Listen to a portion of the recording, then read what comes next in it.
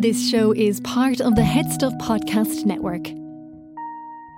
Welcome, gather round the fireside and listen to a tale of Fionn McCool, Cuchulainn, Deirdre of the Sorrows, Gráinne Wail. From giants right down to fairies, of both the drooping and solitary, and ghosts who are sometimes scary. Anything goes by the fireside. Yeah. Fireside, the Puka fireside, the Marrow fireside. Kings and queens fighting heroes, don't you run from the fun, there's no need to hide. Sit by the fireside.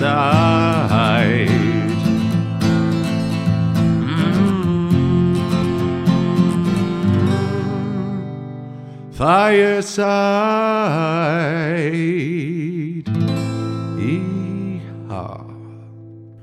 Hello and welcome to Fireside, the Irish storytelling podcast. Each episode of Fireside, we take a story from folklore and mythology, we retell it, have a chat about the tale itself and about the craft, the culture and history of storytelling. My name is Kevin Ciolahan, I'm your host and your Fireside Bard. Welcome to episode 177 of Fireside. Today on the Irish Storytelling Podcast, we have a serendipitous story for being episode 177. This is the legend of the Seven Sisters. But first, a very big welcome and indeed new welcome to any new or returning listeners, however one that makes sense. This is a bit of a break in the mould, a little break of my own rules of Fireside, as this is a story not from Celtic myth or legend or folklore or history. This is a more of a universal story, but specifically the version I'm adapting is Aboriginal. This is a story from Western Australia. However, I hope you will soon see the reason why I feel it is valid to cover this on my little Irish storytelling podcast, because I always wanted this podcast to be a storytelling podcast first and foremost, and focusing on the Celtic and the Irish secondary.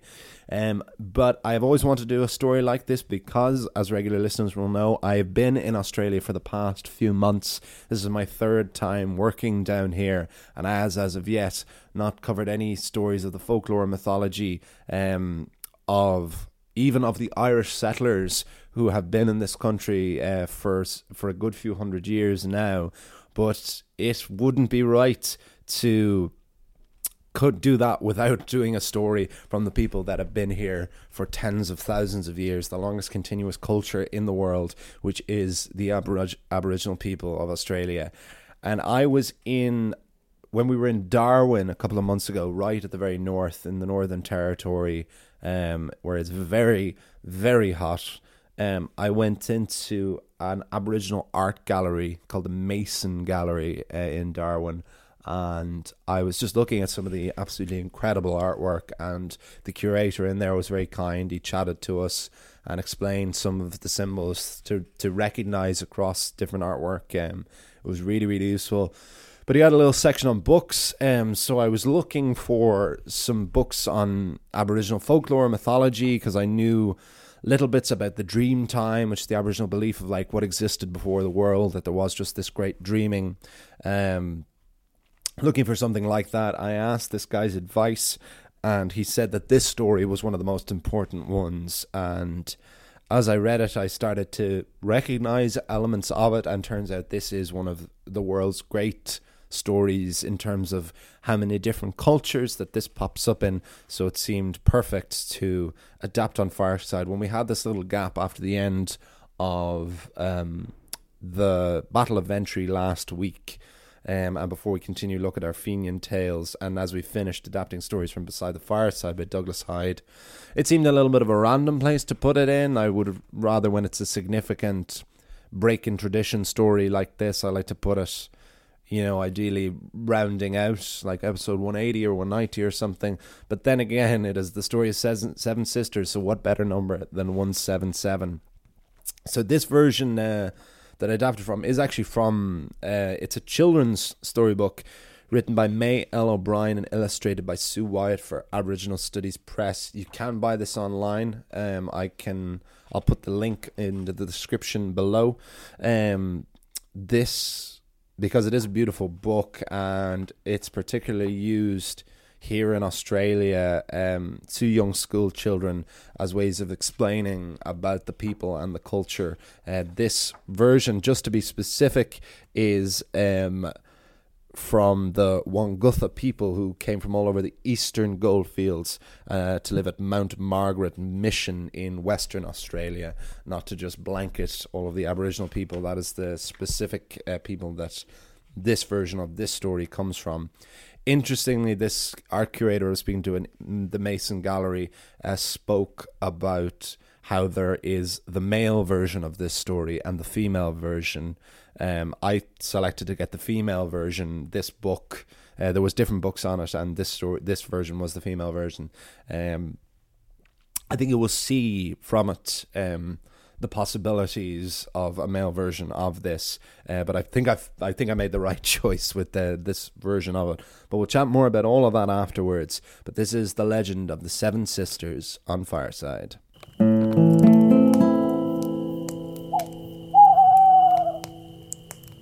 The Seven Sisters. Long ago, perhaps further back than just about any other story, when only the Aboriginal people lived on the massive continent island of Australia, there lived a group of people called the Yayars. The Yayar men were a small and hairy people who would travel all around to the many varied tribes of Australia, and their favourite means of travel was by the Milky Way. The Yayar would ascend into the heavens and travel across the stars. This way they could watch all over the massive coastlines, feral bush and colossal outback. One day, a group of 7 tall and beautiful women sought to visit Earth. They were known as the Seven Sisters. There was a plateau in what is now Leonora in the goldfields of Western Australia where they intended to land. But this landing place was full of Yayar men, chatting, playing and fighting with each other. The Seven Sisters were very sad to not be able to land, and they began to cry. This hill was named Yabu Yolonga, which means the hill on which they cried. Eventually, the sisters found another place to descend from the heavens and land on Earth. From their plateau, the Yayar men saw this incredible sight. None of them had ever seen creatures so tall, so majestic, or so beautiful. So the Yayar men decided they would band together and make the Seven Sisters their wives. The Seven Sisters, on the other hand, had no intention of becoming the wives of the eager Yayar men, and despite the small stature of their pursuers, the sisters were still intimidated by them. So they decided they would stick together and walk as fast as they could. The Seven Sisters walked from the goldfields across the bush with the Yayar men struggling to keep up behind. Eventually, the wannabe husbands gave up their pursuit and decided to go home. All of them except, that is, for one. One last Yayar man desperately wanted a wife and was totally enamored by the Seven Sisters. So he said to the others to go home and that he would remain behind. The Yayar man was determined, but he was also afraid of the godlike Seven Sisters. So while he kept them in his sights, he was very careful to keep his distance and remain as quiet as possible. He watched where he placed his feet, not to step on any animals or dead leaves or to alert the sisters and scare them off. Once the Seven Sisters saw the large group of Yayar men leaving, they were delighted that they did not have to worry anymore, and they slowly began to let their guard down. But the long trek through the bush and into the outback began to take its toll on the celestial Seven Sisters, and one grew very thirsty and separated from the group to find some water. The Yayar man grew excited as he felt that his wife had chosen herself for him. "Now I'll have a chance to see if she likes me," he said to himself. The Yayar remained quiet, but began to move quicker after the lone sister, who still did not notice that she was being followed. So focused was she on quenching her thirst. The sister climbed down a hill and came across a natural clay hollow in the ground with a hard, flat, sun-baked surface known as a clay pan. The sister knew water was close and hurried to the sound of the faintest trickle from the nearby creek. She got down on her knees, and with her hands cupped in front of her, the sister allowed the water to cool her hands as it filled them, before she splashed the water on her face and felt the cool breeze as a result. As she drank, the sister felt she could once again enjoy the blasting heat and unique surroundings of the Australian outback. But as she relaxed, the sister heard a twig snap. Turning around, she suddenly saw the figure of the Yayar man. The sister looked at him, and the man smiled, but said nothing. He could not think of anything to say. The sister was frightened by this, and jumped up and determined to run away faster than she had ever run before. The sister ran across the clay pan, and back up the hill across the bush. Now that he had come so close, the Yayar man was not going to let his prospective wife go without chasing her. And despite his shorter size, the Yayar man gained on the sister. Try as she did to escape, the sister began to slow and gasp for breath, and the Yayar man grabbed her. Even though she had been caught, the sister was not going easily without a fight. She pulled away from the Yayar man and started to shout across the vast expanse. The shouts and screams frightened the man further. He didn't know what to do to make them stop. So he picked up a nearby stick and began to swing it at the sister. The woman moved just in time and dodged the stick. The Yayar man kept swinging, but the sister avoided every strike. Eventually the sister broke free and ran with tears down her face back to the hill where her sisters and her had landed. But by the time she landed there, the 6 other sisters had already left the earth. They had waited for their 7th sister for as long as they could. They feared she had been lost. But they were also still frightened of the Yayar men, and they knew they would only be safe once they returned to the skies.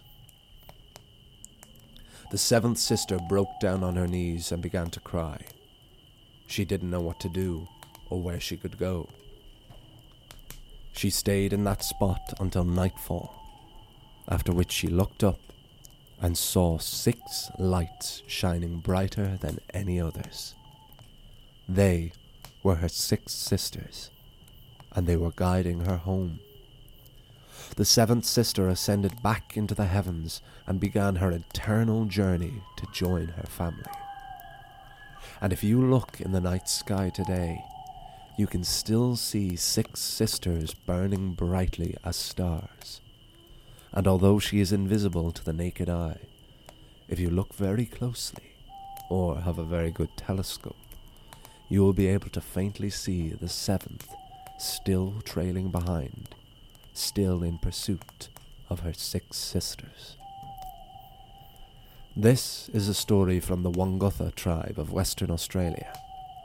The Aboriginal people are the oldest continuous culture in the world, and yet the story of the 7 sisters also exists in the cultures of the indigenous people of North America, the Japanese, where the 7 sisters are known as Subaru, the Japanese word for unity.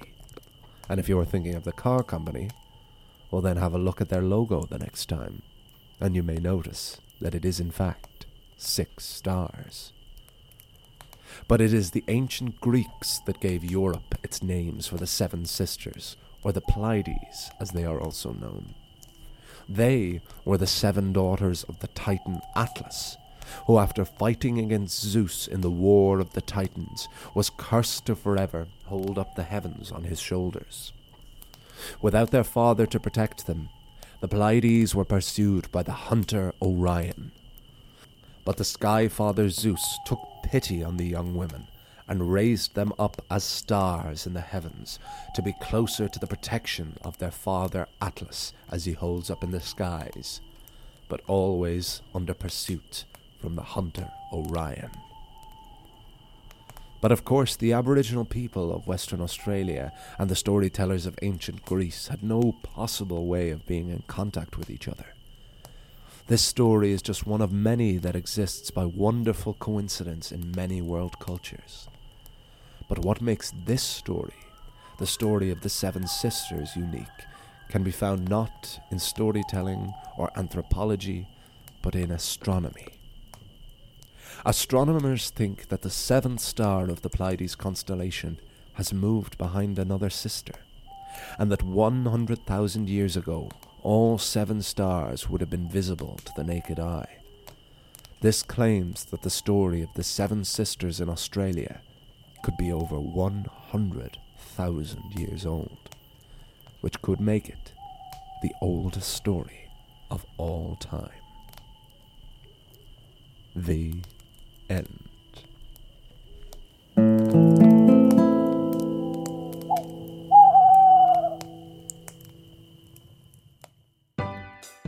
Hello, my name is Dave Coffey and I am the host of Phoning It In, the hilarious improvised phone-in show. It's like Joe Duffy's Live Line, except we make it all up on the spot.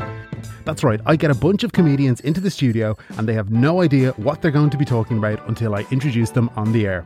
We have just recorded a 100th episode special featuring 15 of the best comedy performers in the country. Go and check that out, binge the other 99 and become a lifelong fan of Phoning It In with me, Dave Coffey, right here on the Head Stuff Podcast Network. And that is the wonderful tale, the legend of the 7 sisters on Fireside, and I hope you enjoyed it. It's something incredible, isn't it, the possibility of this being one of, if not the oldest story in the world, because that's the frustrating thing about the oral tradition, and the tradition of storytelling is the only real records that we have of how old the story actually is are at the point it was written down, and it would have been written down so recently in the grand scheme of so many of these tales. It's so easy, like, that the more I read about and research into the Irish tales particularly, you're shocked to realise how recent a lot of them. I remember, what was it? It was the story of Oisin and Tierna Nog, one of the most famous of all Irish stories and all stories in Celtic mythology, that was only written down in the 12th or 13th century. And 800 years might seem very, very old, but like, it's very young in the grand scheme of mythologies. When it's proven that the Odyssey is 3,000-4,000 years old, the Epic of Gilgamesh, considered the oldest written story of all time, older than that again. But this, the Legend of the 7 Sisters, has a claim to be 100,000 years old. And how could it possibly be that, when, if not for written evidence, how else, or cave drawings, how can you possibly prove a story to be any older than that? Well, we of course have the great and persistent Joseph Campbell-esque theory of the monomyth, where every culture in the world has the same stories just because that's humanity and that's human beings, and we all looked up and didn't know what the sun and the moon was, and we all had to come up with different stories to find a meaning for life and an explanation for just about everything in existence when we didn't have anything else. And that is where we created mythologies and stories and religions and everything, and that is why the same stories crop up more and more, and the 7 Sisters definitely ties into that. But as I adapted this version, as I said, the May L. O'Brien and Sue Wyatt version, which I will give the link to in the description, which I spoke about before. But that was specifically the Australian and the Aboriginal version. So naturally, afterwards, I did a little bit more digging and tried to find more versions of it. I should say, like, there almost should have been I hope you don't feel like here's a trigger warning before that, but there's no doubt that the story is uncomfortable to a degree, and there is an incredible sexual aggression to this story. And when I read this version and felt that uncomfortability and spoke to a few other people about it and told it to a few people and felt this discomfort that some other people had while I was reading it, it didn't take a lot to realize. I thought of what this person and what the curator in the art gallery had said to me, that this was a female version and there was a male version, and he specifically said you can hear, before I'd even read the story, before I even knew what it was about, he said you can hear some really despicable versions of this. And I don't think it takes much more imagination to see how you could have a very, very sinister, and even more sinister possibly than it already is, version of this legend. And even in the Greek version, well, the Greek myths, which are very notoriously and famously and infamously incredibly sexually aggressive, and there is countless stories of awful debaucherous acts committed by the gods and by other mortals on behalf of the gods and for the gods and all of that. So you have their version of it, which has Orion himself just alone hunting these sisters eternally.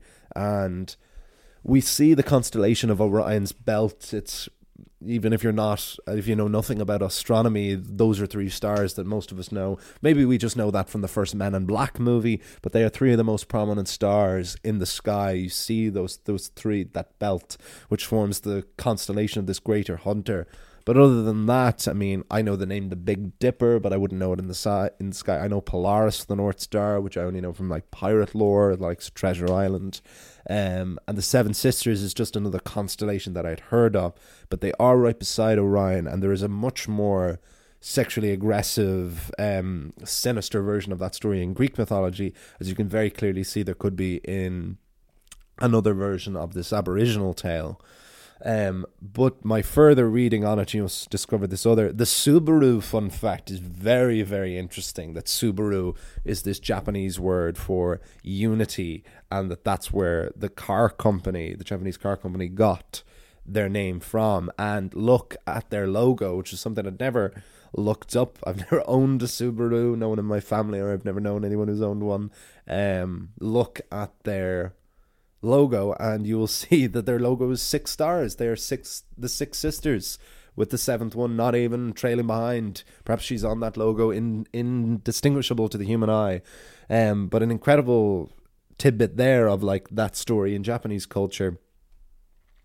But ultimately it being this Greek astronomy look, and this theory probably provable. I mean, again, I don't know anything about astronomy, but that they can tell from the trajectory of these stars. These 6 sisters apparently burn brighter in the sky because they're going to have a much, much shorter lifespan than, for example, our own sun, which will survive however many billion years. But the 6 sisters apparently will only live for a few more million years before they burn out.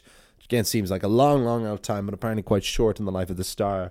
They're roughly about 411 light years away from Earth, apparently, and so that's incredibly bright for them to be burning. But obviously, from the trajectory that they're forming, they've been able to see that one of the brighter sisters has another one directly behind it, and that 100,000 years ago this would have been further away and would have been distinctly visible even to the naked eye, a time long before astronomy, long before most things in human evolution, but not before the naked eye, not before humanity. So this wonderful concept, and this wonderful, even if it's a slightly far-fetched, which it doesn't even seem to be, because you're getting to root it in some kind of science, that this story could be up to 100,000 years old. And what an incredible accident to happen upon, because I wanted to do this story to touch on the fact that I've been in Australia for so long now and have been here so many times, and try and find a window I can have more of a hand in terms of like an Irish Australian series of folklore mythology, which again, if anyone knows of any or has any sources, I'm on the hunt for such tales at the moment myself. But it felt right to do even a touch in. I wouldn't even begin to appropriate this culture, of course, and hope that this will only be seen as me wanting to celebrate and raise even just a little bit of knowledge or connection between all these different countries and cultures, mythologies and folklore, that this seemed like a beautiful window in. I think I was also particularly interested in it because it's celestial. It concerns the heavens and the skies, which notably Celtic mythology certainly doesn't really at all. I'm trying to think of any Irish tale that, like, where it leaves the corporeal plane. We have the other world. We go into another world. We don't go up into the heavens, into the skies. So it was really nice to go sci-fi on it for just a minute. This ancient cultures going up and down into the heavens and the skies, because the heavens have always been above. The stars and space is always above and always all around. So it was incredible. It was a lovely touch to dip a toe into another culture's mythology, especially one that seems to be so universal and exists in so many different cultures. Who knows, I might even find an Irish version of this at some point. That'd be really cool, wouldn't it? But also to have a story that concerned the stars as well.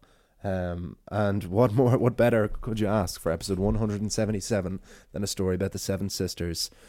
But with that, I am going to wrap things up. Let me, as always, know any of your thoughts. This is, if nothing else, a very stimulating story, I certainly feel. And yeah, I hope you'll do more reading on it yourself and buy this incredible book, especially if you have younger kids, although I'm a big kid and I still really enjoyed it. The artwork in it is really beautiful as well.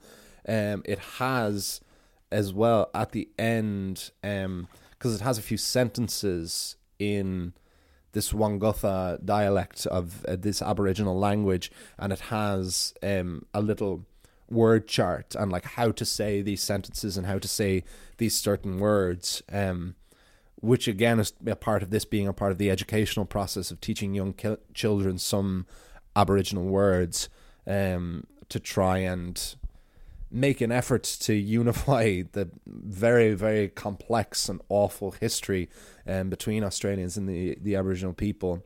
I actually did get another book as well in that Mason Gallery, of just like a little like alphabet and little just words of Aboriginal, because I just would naturally be very, very interested in languages and all the different cultural things. And if you hear these Aboriginal dialects and languages being spoken, it is unlike anything to my ear anyway that I've heard as well. So really nice to see how that's written and a little brief even guide of how that's pronounced. So yes, this whole episode is basically dedicated, I'm so sorry I can't remember his name, but it was the Mason Gallery in Darwin, to that incredible man for speaking to us and for explaining so much and for even enlightening a little bit of my vast ignorance on this incredibly complex issue and complex people. So thank you to that unknown soldier. And with that, I'll wrap things up.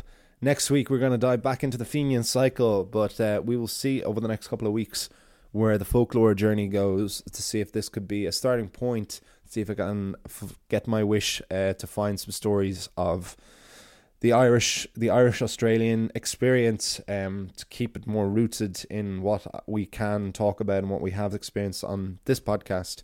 But yeah, as always, I hope you enjoyed it. Let me know your thoughts. Please do follow me on Instagram at FarsideBard. Email me at thefarsidebard@gmail.com. Order my book, Garden Sea, at headstuff.org in paperback. We can ship all around the world, or the Kindle version is available on Amazon. Links are in the description below. I'll see you all. You'll hear me all next time. And remember, wherever you are and wherever you go, you can always join me by the fireside. This show is part of the Headstuff Podcast Network, a hub for the creative and the curious. Shows are produced in association with Headstuff and the Podcast Studios Dublin.